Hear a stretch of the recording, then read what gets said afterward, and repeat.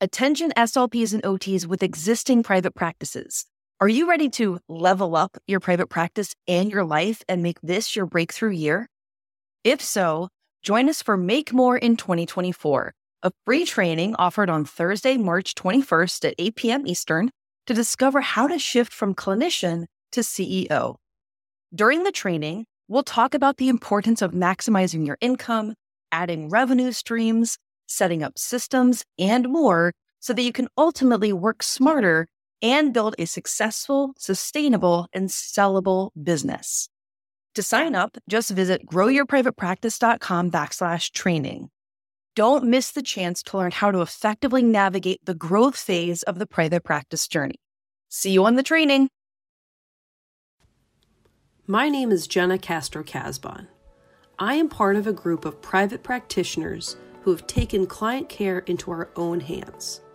We are skilled clinicians who pride ourselves on providing high-quality care to our clients and their families.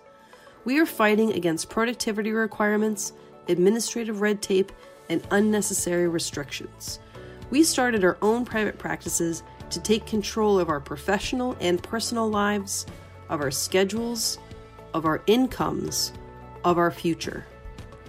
We work hard for our clients, but on our terms. We believe in helping others, but also helping ourselves. We are not interested in competing with each other because we hope we'll all make it. We are successful private practitioners, and these are our stories. Hello, and welcome to this episode of Private Practice Success Stories. My name is Jenna Castro-Casbon, and today you're going to hear from Farah Augustover. Farah is a speech-language pathologist and private practitioner on Long Island. In addition to her private practice, she's also a children's book author, having written the book Harmony Hears a Hoot. In this episode, she will talk about her experience in getting started with private practice, where her private practice is now and where it's going, and also her experience of publishing her own book. Farah has a lovely personality, she's a lot of fun, and I think that you will learn a lot from her. So with no further ado, here's Farah. Can you tell us a little bit about your background and also at what point you started thinking about private practice? So I always had an interest actually in hearing loss, in oral rehab. And that started as an undergrad in college. And from that point, I just kind of soared with it. So I went to University at Buffalo, SUNY at Buffalo, for my undergrad and my graduate. I did a lot of research there. They're a very science-oriented university. So I got very into research and working in labs for professors. I think that's where, looking back, a lot of my desire to be more independent, to have control over what I was working with and how I was working with it, really sort of sparked in retrospect. Yeah. And when I graduated, it meant a lot to me to try and find a clinical fellowship that had to do with oral rehab. So I ended up working at a non-for-profit clinic in the city for several years, did my CF there, and then stayed on, worked primarily in pediatrics, but it was all for hearing loss and auditory processing disorders. I loved it, gave me great knowledge. I learned from absolutely the best of the best in the field. And then I said, okay, it's time. The commute was getting to me a little bit. It was in Manhattan, and I was ready for a change. We had bought a house out on Long Island, and my husband was the one who sort of said, just do it. Just start a private practice. And my initial reaction was, you're crazy. Nobody just starts a private practice. And he said, look, let's give it 6 months. And if nothing happens, maybe another 6 months, and then we'll call it quits and we'll move from there. So he's nuts, and I trusted him, and I said, okay, let's try it. I've got a specialty. I've got something that makes me a little different. Let's give it a shot. So I worked in a school while I started the private practice, and that was about a year. And it was great because at least I had some type of supplemental income while I was building the practice. At the end of the year, I had to make a decision on, do I cap my practice and continue at the school, or do I bite the bullet and really, really, really nervously just go full throttle into private practice? And that's what I did. So that was 5-6 years ago now. And the Yes. private practice has been full-time ever since. Oh my goodness. That's fantastic, right? You saw an opportunity, you had a specialty, Mm-hmm. and it sounds like you had tremendous support from your husband, which is great. So much support from husband, family, friends, Yeah. everyone you can imagine. Yeah, that's awesome. So they were encouraging you or pushing you to do it, giving you the safety net of saying, listen, we have this time, we'll see how it goes. All right, so now you have kind of leaped in. We're at the point in your story where you have decided to go full time into this. And then what happened after that? So after that, I sort of started kicking into high gear, more so thinking about, do I want to be private pay? Do I want to be insurance? Do I want to stick to just oral rehab, or do I want to open it up a little bit? And do I want mornings or evenings or weekends and all of that stuff? Yeah. And in the very beginning, I really planned the practice around what people needed. So if people were calling saying, I need a Saturday morning at 7 a.m., I was seeing people at Saturday mornings at 7 a.m. If they needed 9 p.m. on Tuesdays, so be it. I will see you at 9 p.m. on Tuesdays. And looking back, I think that was the right move because a lot of my business has come from word of mouth. Mhm. But I also realize now I don't need to do that. I'm lucky enough that I have enough clients that I can kind of say, you know what, I want a standard schedule. I Mhm. want this day during the week. Maybe I don't want weekends. Maybe over the summer I do. And I kind of change it as time goes on. I don't necessarily rule out anything. Mhm. And the insurance applying to be a participating provider took a huge chunk of my time. Yeah. So that took probably a year and a half, I'd say, to get on board with all the insurance companies I participate with. Still a Which few is that a fell through lot. the I went cracks. to your website. There was a lot of logos on there. There's a lot. There is a lot. It's not the easiest part of the job, but one thing I sort of said when I went into this is I don't want to have to deny anyone based on what they can afford. But at the same time, I have to be realistic. I have to understand this is my job, this is my income. So that part that all of us clinicians have where we want to be the most giving person, we still have to know that we need to have dinner on the table and feed the dog. Yeah. So we need to make sure we're making an income. And I would say that took me a while to come to terms with it.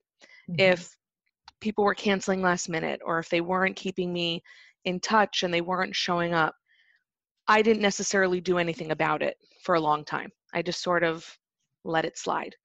And I had to come to terms with, you know what, I need a policy. This can't keep happening because it is my time.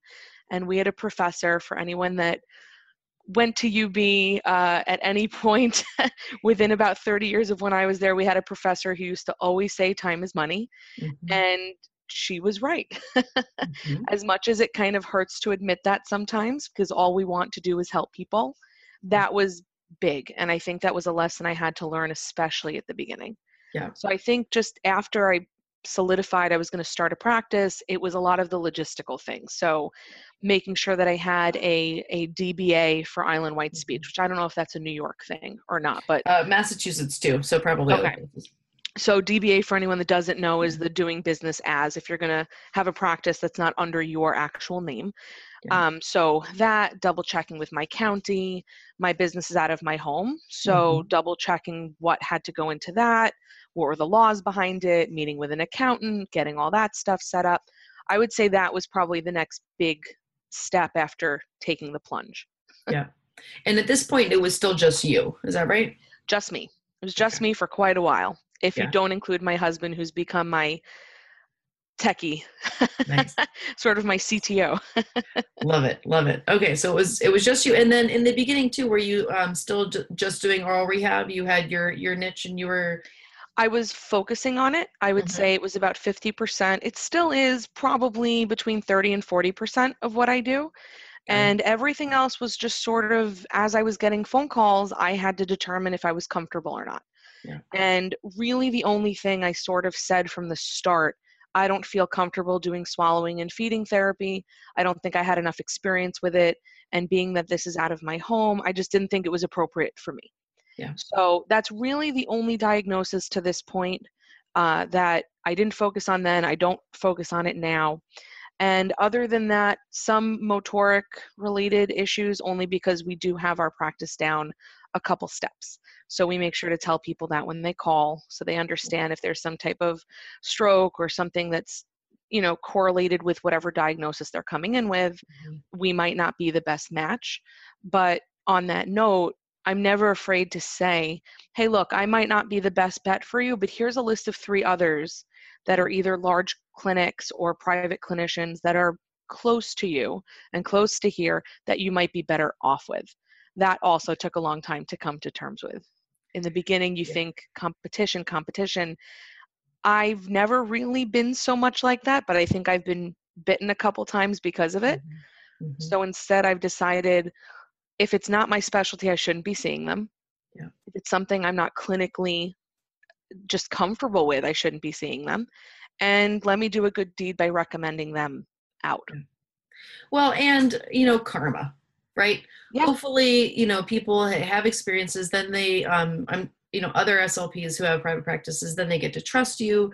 They say, at some point they're going to be full too, or they're going to have somebody who they don't quite feel comfortable seeing. So I think it can bite you.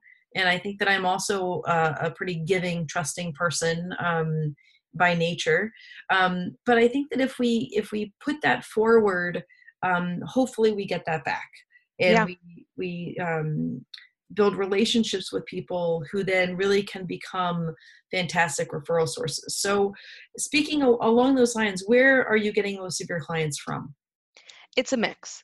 I'd say it's a mix between word of mouth, just from previous clients, a lot of insurance, so people that will look online to see who participates in their plan, which is also something I make every new client double check before they start, just because insurance could be a tricky business, so I'd rather dot all my I's and cross all my T's.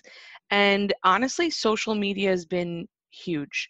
Social media and getting to know other local businesses is really big, because I notice that if I support them, they support me. I happen to be the only SLP in a little bit of a radius also, which helps. So any local dentists or OTs, PTs, chiropractors, even just card shop owners, I try and make sure that they know I'm around the corner. So local business, social media, insurance, and word of mouth would probably be the big ones, and they're all pretty even as far as what percentage I get from them. Kind of varies. Couple come from the schools, just because I was in the school for a year and I made friends with a lot of the local SLPs. So a few of them, if a child doesn't qualify within the school district, or they feel that the child is only on a 10-month IEP and they need some stuff for the summer, they might refer to me as well. Got it.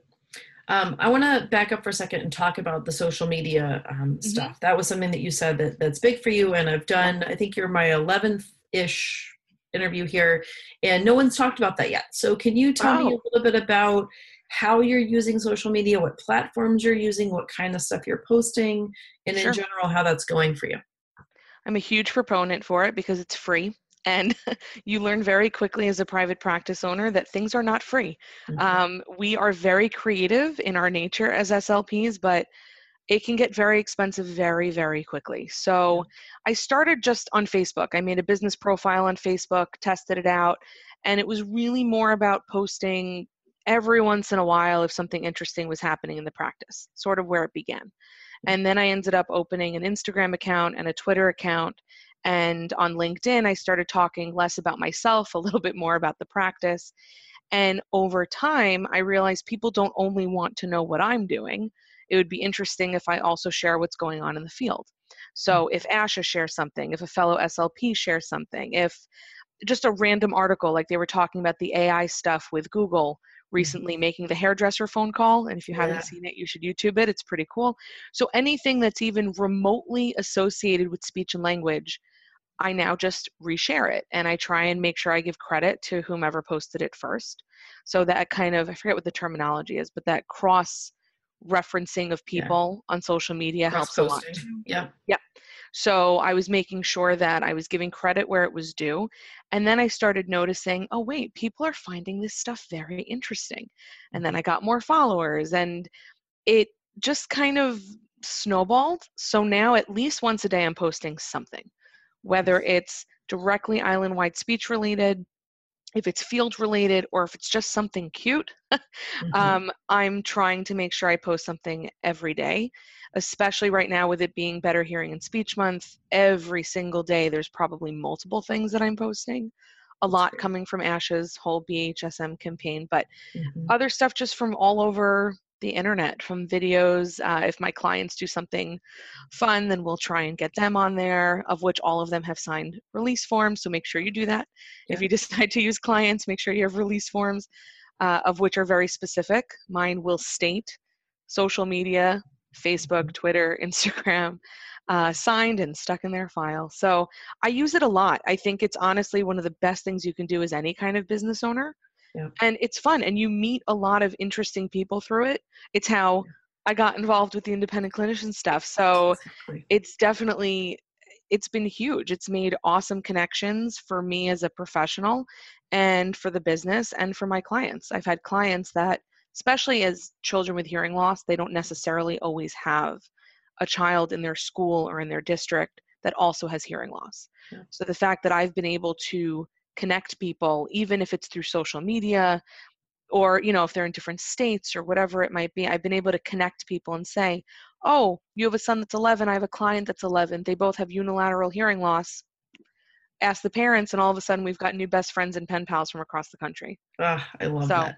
I love social that. media is awesome, and I highly recommend taking advantage of it. For sure. I mean, if it does a lot of things. Like, one, it really is about building awareness, right? The kinds of things that you're posting is supposed to capture when people are scrolling Facebook or Instagram or whatever. You want to stop them from looking at all the other stuff they're doing and pay attention to the thing that you've posted. That's all Absolutely. about building awareness. That has nothing to do with people searching for those services. Right. So when you do these more like awareness-based social media campaigns, it's all about drumming up awareness. So someone's like looking through Facebook and they're looking at pictures of dogs and their cousin that got married or whatever. Cat videos. And they may or may not realize that they or someone else has a problem. Maybe they have a child with hearing loss who got services for a while and then hasn't. And then the way back in their mind, they thought, maybe I should go back and see an SLP again. Yeah. And then they come across a video of one of your clients and they're like, oh, wow, that's amazing. That actually reminds me of my child. And hey, she only lives like 5 miles away. Yeah. Maybe you should give her a call. So that's who you're trying to capture with social media, are people who are not actively looking for services. That's your website's job. And we can talk about that in a second. But the whole role of social media is to build awareness and then also, really importantly, build credibility. Because if you are sharing these kind of articles and you're talking about them and you're bringing this stuff up, then people say like, oh, she's an authority. I should listen to her. She really knows what she's talking about. If I'm choosing between this person and this person, I'm going to go with the one who seems more credible. Yeah. And I think especially now in our field, I know a lot of people will probably agree with this, but we've always been somewhat misunderstood. And I think everyone can agree. And now that we've always been such a multifaceted profession, whether people realize it or not, but especially now with technology and in swallowing and feeding and hearing loss and everything you can imagine, cognitive, it's incredible. So I think you're right as far as bringing awareness to the field and what we do and how much we know about it, that we are the right professionals to see, and we want to see you. We really do want to make sure that not only are we understood, but we're appreciated and we're used, because we are a bucket of knowledge that I think isn't necessarily tapped all the time, because people still assume that speech pathology is what they initially thought it was a while ago. So I think that social media has helped that tremendously. I know I follow different people on social media that have specialties in areas that I never once myself got involved in, but things that are always interesting because it's still speech.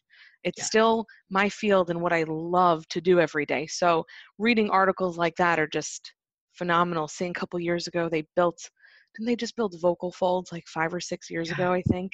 I mean, just something like that is so fascinating to me. Whereas other people around might be like, oh, goodness, but Yeah. it adds to the depth of the field Yeah. and adds to the depth of who we are as professionals. So I think it's key. It's key. Yeah. It really is crucial. Yeah, I totally can't agree more with that. What does your private practice kind of look like now? So now we see people Monday through Friday, and by we, I mean multiple people. So it's Mhm. myself, and I'm still, when I introduce myself, I say that I'm the owner and one of the speech language pathologists. Currently, I have two that also work for me as independent contractors.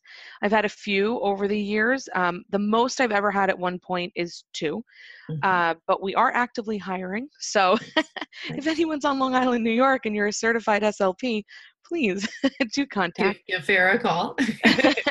So we are expanding basically as the schedule grows, and well, actually, as the clientele grows and our schedule becomes more limited because we have too many clients, which I never ever thought I would say. We currently have a waiting list, and it's exciting. It's scary. Everything is always scary and exciting at the same time. Yeah. But we are limited to just weekdays for now. We're not doing weekends, but again, that can change, like I said earlier. And then over the summer, we typically do kind of all day services.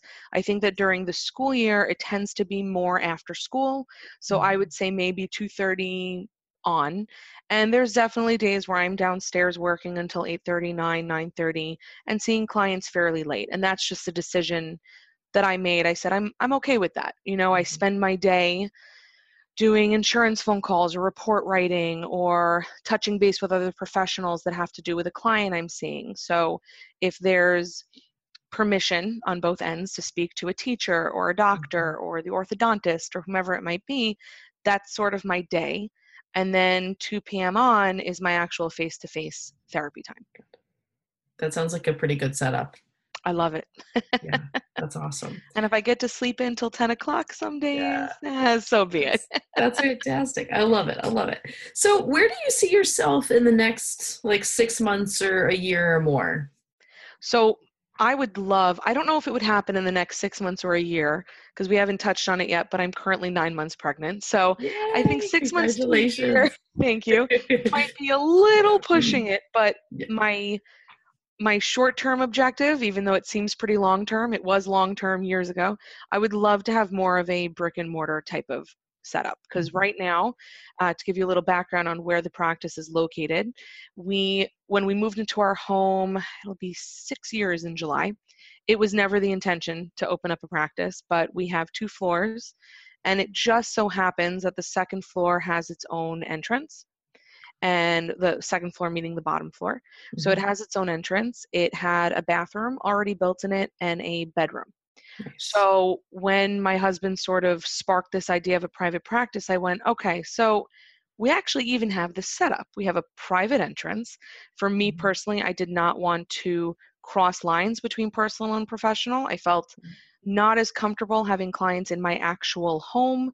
I felt more comfortable having it be a separate space. So I said, we have an entrance, there's a bathroom, and it was a new bathroom too. And this bedroom is a great open space for a therapy room. And then we have what would be considered, I guess, like a family room, which would be great as a waiting area. So I said, so this is kind of, the bones are here. So it was my husband's media room and our movie room. We had movie posters and memorabilia everywhere. And it quickly became not that. Yeah.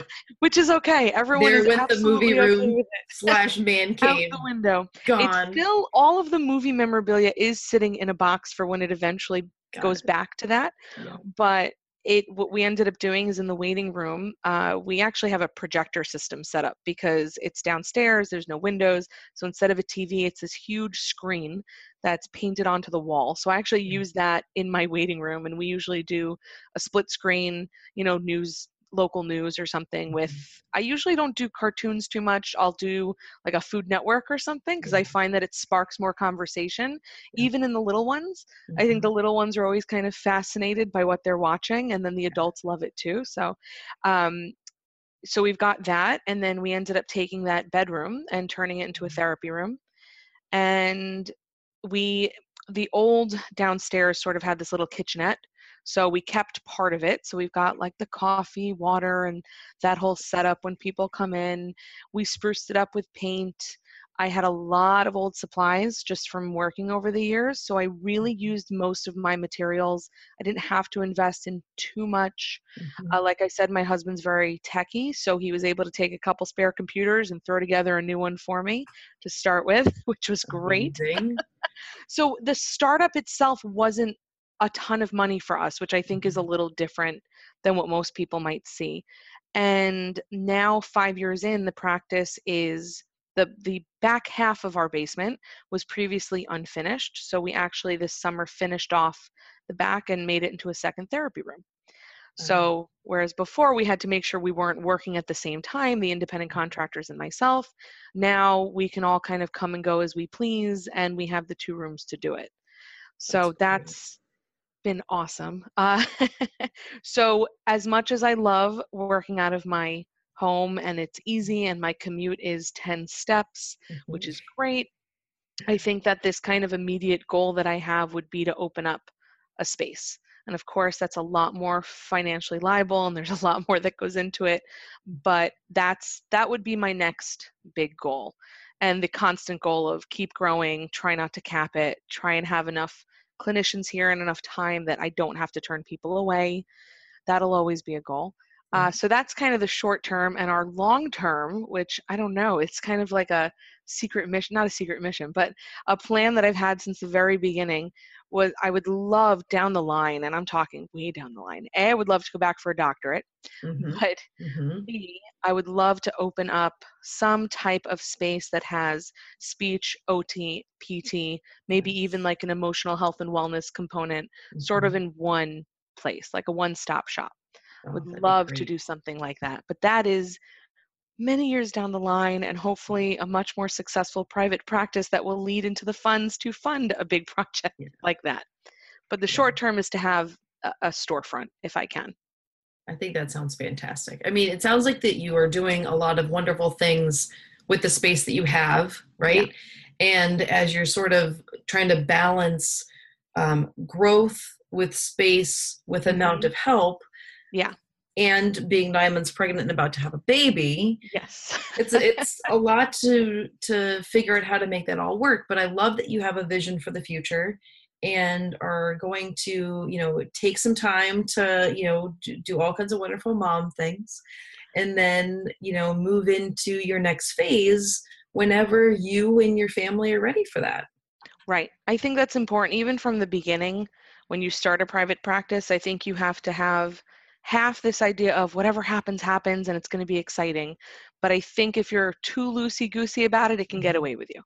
So I do think in the beginning, sort of saying, this is how much money I'd like to try and make gross income versus net versus this should be my profit margin. In the beginning especially, I think will keep you somewhat grounded. And that takes a lot of time, and I am not good at math. I don't know about the other SLPs out there, but I am not a math person.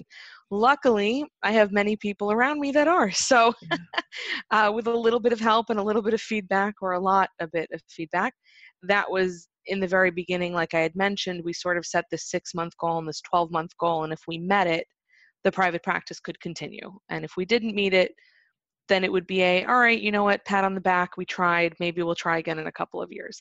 Luckily we did it, and that's why we got to stick with it. But I think having those goals in mind in the beginning is crucial, and then updating those goals as you move forward. I think that whole business plan aspect is really important, and something that I did not realize before doing this. Yeah. It's funny, I just had kind of an Oprah aha moment, is that those are the best. So SLPs are obsessed with plans, therapy plans, treatment plans, and we're also obsessed with short-term and long-term goals. But when I talk to people about making a business, but the idea of writing a business plan just freaks people out. And I know because, we're helping people and we're therapy people and we know how to do therapy plans, but we don't know how to do business plans. But nonetheless, it should be in our nature to want to have a plan and to kind of stick to the plan and to think about the objectives, short and long term. So I think I'm going to have to talk to people a little bit about it differently, who are nervous about those things and say, listen, you actually know how to do this. Like Yeah. you've done this. You just have to adapt it into a different way. And I know that that's scary, and I know that that's different, But it's worth it. it's worth it. And that the Mhm. foundation, it's the same thing. Absolutely. If you go in blind because you're excited and you can't wait to start, that's great to have, but that's 50%, because like I said before, this is still a business. It's still your livelihood. You've got to be careful. Yeah. So I do think that, yeah, it is very intimidating, but it's completely worth it. I love it. I love it. So are there any other tips or any other things that we haven't touched on that you think would be important to share? I think that, well, let's see, you know what? I can talk about another aspect of what I've done, because I Yeah. also wrote a children's book because we don't do enough as SLPs. So you can see it right here because we're on video for no one, Yeah, for people that don't realize. So we're gonna put a link to it in the show notes though, because I want to make sure that Awesome. everybody gets information about it.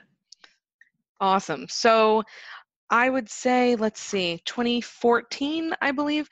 My uncle is actually an author, and I had this idea of wanting to write a children's book for quite some time. And I knew that I wanted it to be based on hearing loss and something related to it. However, at the same time, there are phenomenal resources out there from the cochlear implant companies, the hearing aid companies, other authors about getting a hearing aid or going through the surgical process for a cochlear implant or whatever it might be, seeing your audiologist for the first time. And I have them all, and I use them all in therapy. And I noticed, and I think this is a really big part of our field and our profession, is I tried to look for what was missing. Mm-hmm. And I said, you know what's missing? What happens after?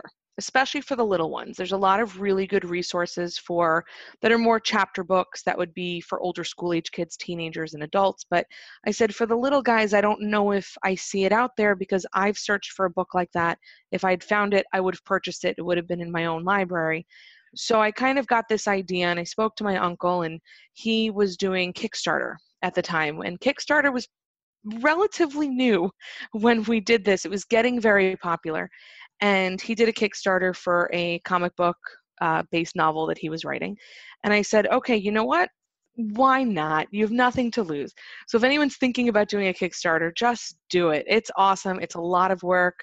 You're going to hound your friends and family, especially on social media. You will live on it for 30 to 45 days, whatever number you pick in your campaign.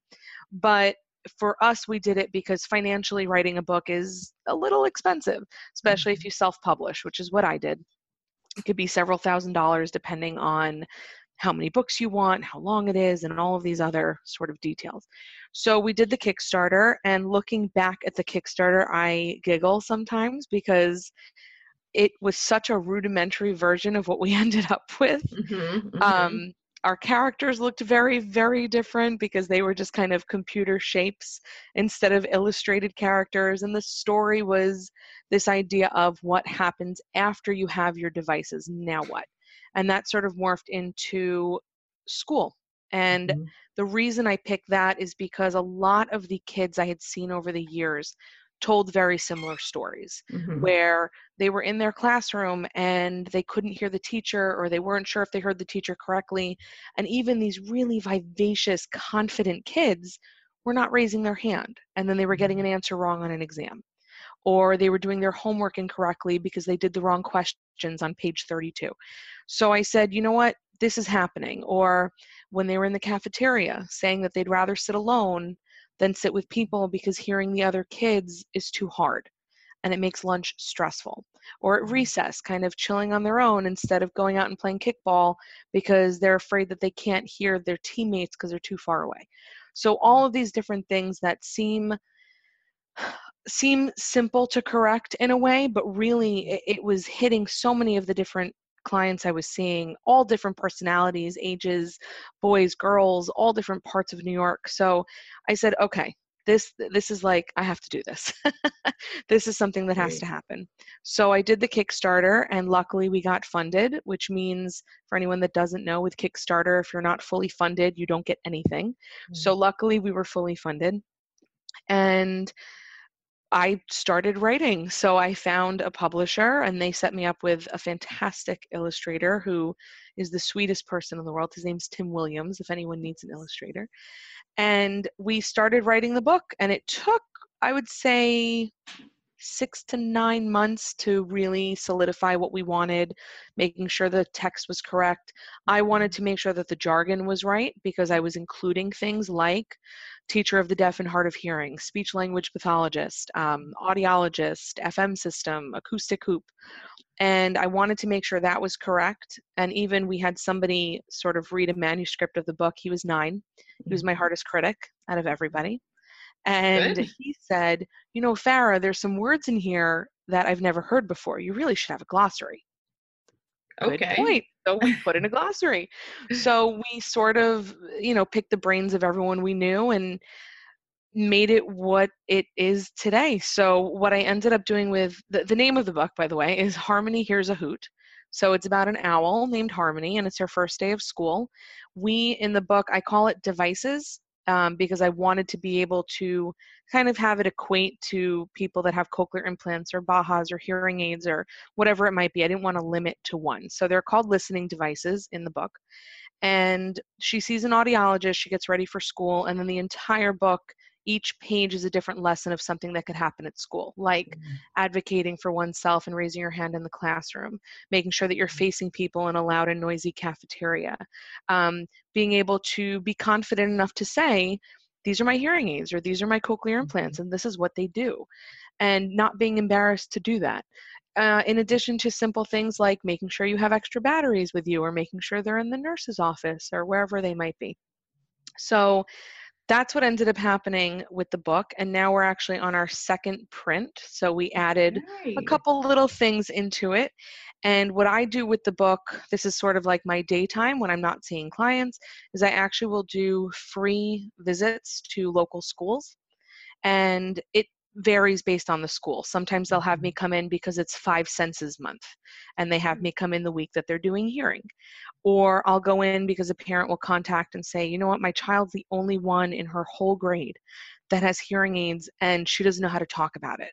So I'll do an assembly where all the 3rd grade classes come down and we read the book together, and based on how old the children are, sometimes we'll make owl puppets, sometimes we'll write about our favorite part, sometimes we'll do like a bingo or a Jeopardy with the glossary and things like that. And I've even had teenagers where I've gone in and spoken more about what is it like to write a book. So those visits, because then the next question is, well, how is that making any kind of money? Because at the end you do have to sort of make sure you're getting something out of it, as much as that hurts our hearts to say, it is the truth. So what I end up doing is I go to the school and I don't charge for the visit, but I send a written template to the school beforehand. And it basically says what the book is about, who I am, and I sell the book for a discounted price, and they send that home to the parents. So the parents can send back the permission slip, I guess you'd call it, the order form, and they get to specify what they want written in the book. And I go to the school and I will stay there until every book is signed, and I sign it exactly how the parents requested. I try and take pictures with the kids. So I actually really love it because it's teaching these students about a part of other kids' lives, this hearing loss piece that they don't know about. But the big thing I've seen that I didn't expect to see out of the book was a lot of kids who have other difficulties or disorders or diagnoses saying, Harmony was awesome, how she raised her hand and she told everyone what she was wearing on her ears. And I've never been able to tell anyone why my voice sounds a little different because I had a cleft palate when I was born. And that's been the most rewarding part, is people coming out of the woodworks with these stories. And I said, I didn't expect it to make a difference. I really did it like for the kids that I work with. And it's been phenomenal because it's made a difference in kids' lives. And we're now, I should have looked up the numbers. I think we just sold, we say that Harmony has flown to 38 states and 7 countries. Oh so my goodness. It sort of catapulted into something I didn't know that it would. And it's exciting and it's fun to have it on the side.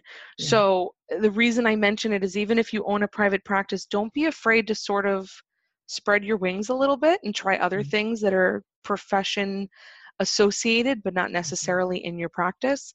The other big thing I do is I did research, like I mentioned, when I was at UB, and I try and keep that going. My research is on social conversational skills of individuals with hearing loss.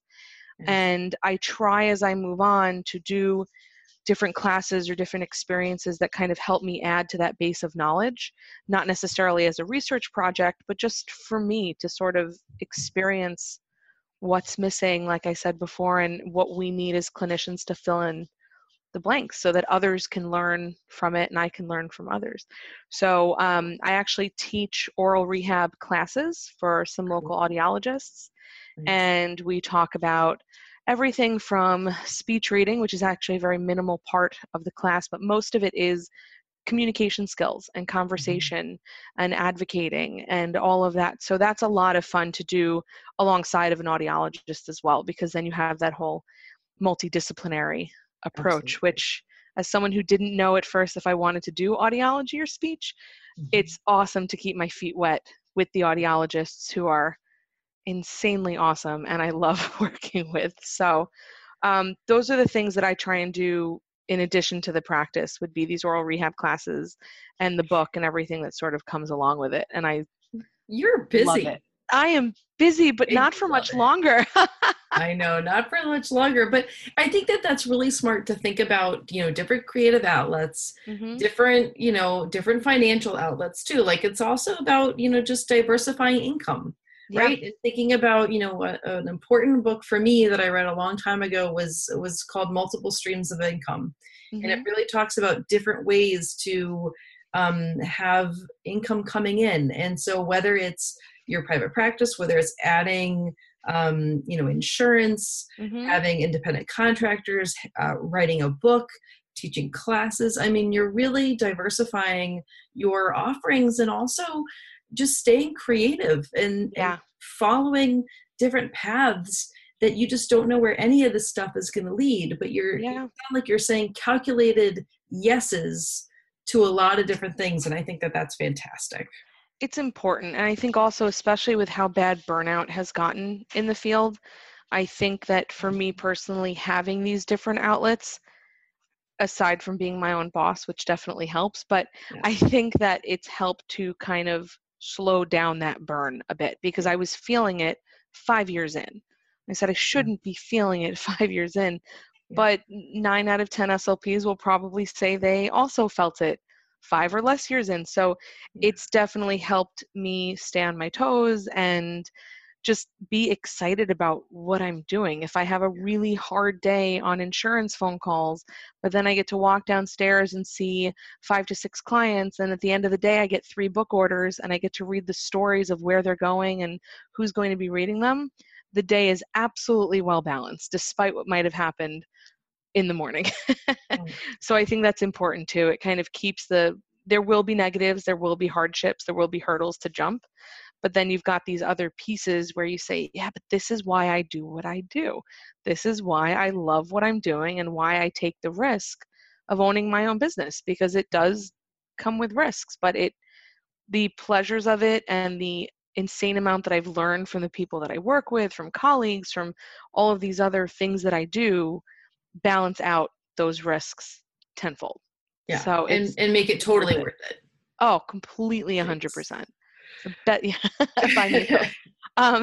it's by far the best thing I've ever done. So I'm grateful for the support that I had in the beginning, even though some people thought I was nuts, and grateful for the other colleagues that we have, because I've learned so much. And then for things like what you do, where I'm constantly reading what you post and seeing what other people are kind of bringing to the table and things that you suggest. And it's interesting because I'll go back and read things that you've posted that maybe I read a while ago, and I'll go back and reread it, or I'll go back and kind of think about it differently now that I'm a couple years farther into a practice and go, I totally missed that the first time around because I wasn't in the right mindset yet. And for when I first read it, it was great, but now it's great for other reasons.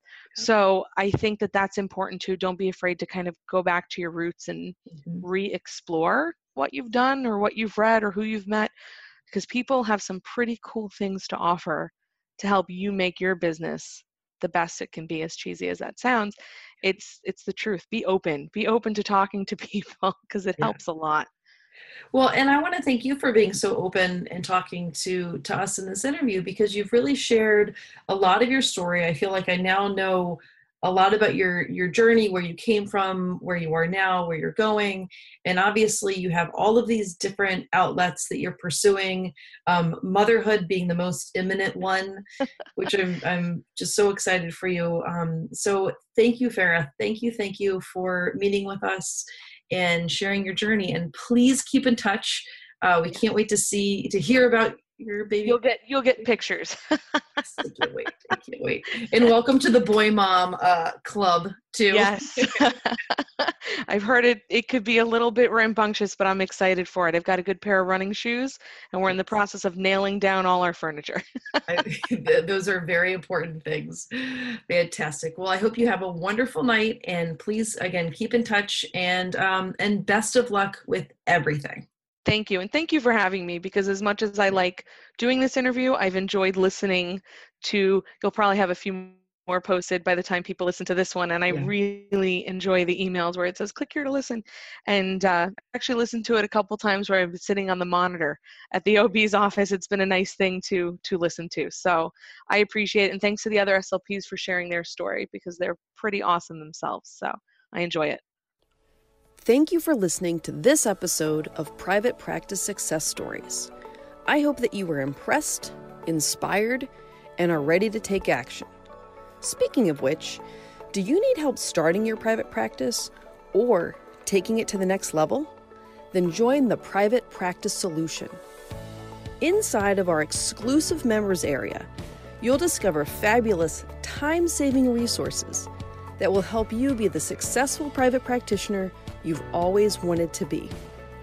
There's also a vibrant community of smart clinicians working together to help more people while making more money. If you're looking for step-by-step resources, member discounts, and a supportive community of like-minded people, consider this your invitation to join us. So go ahead and sign up now at www.theprivatepracticesolution.com. See you in the members area.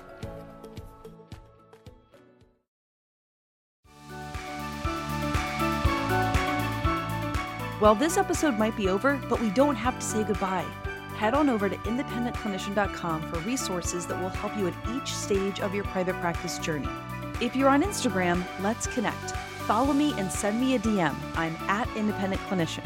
And if you're on Facebook, make sure that you join the SLP and OT Private Practice Beginners Facebook group.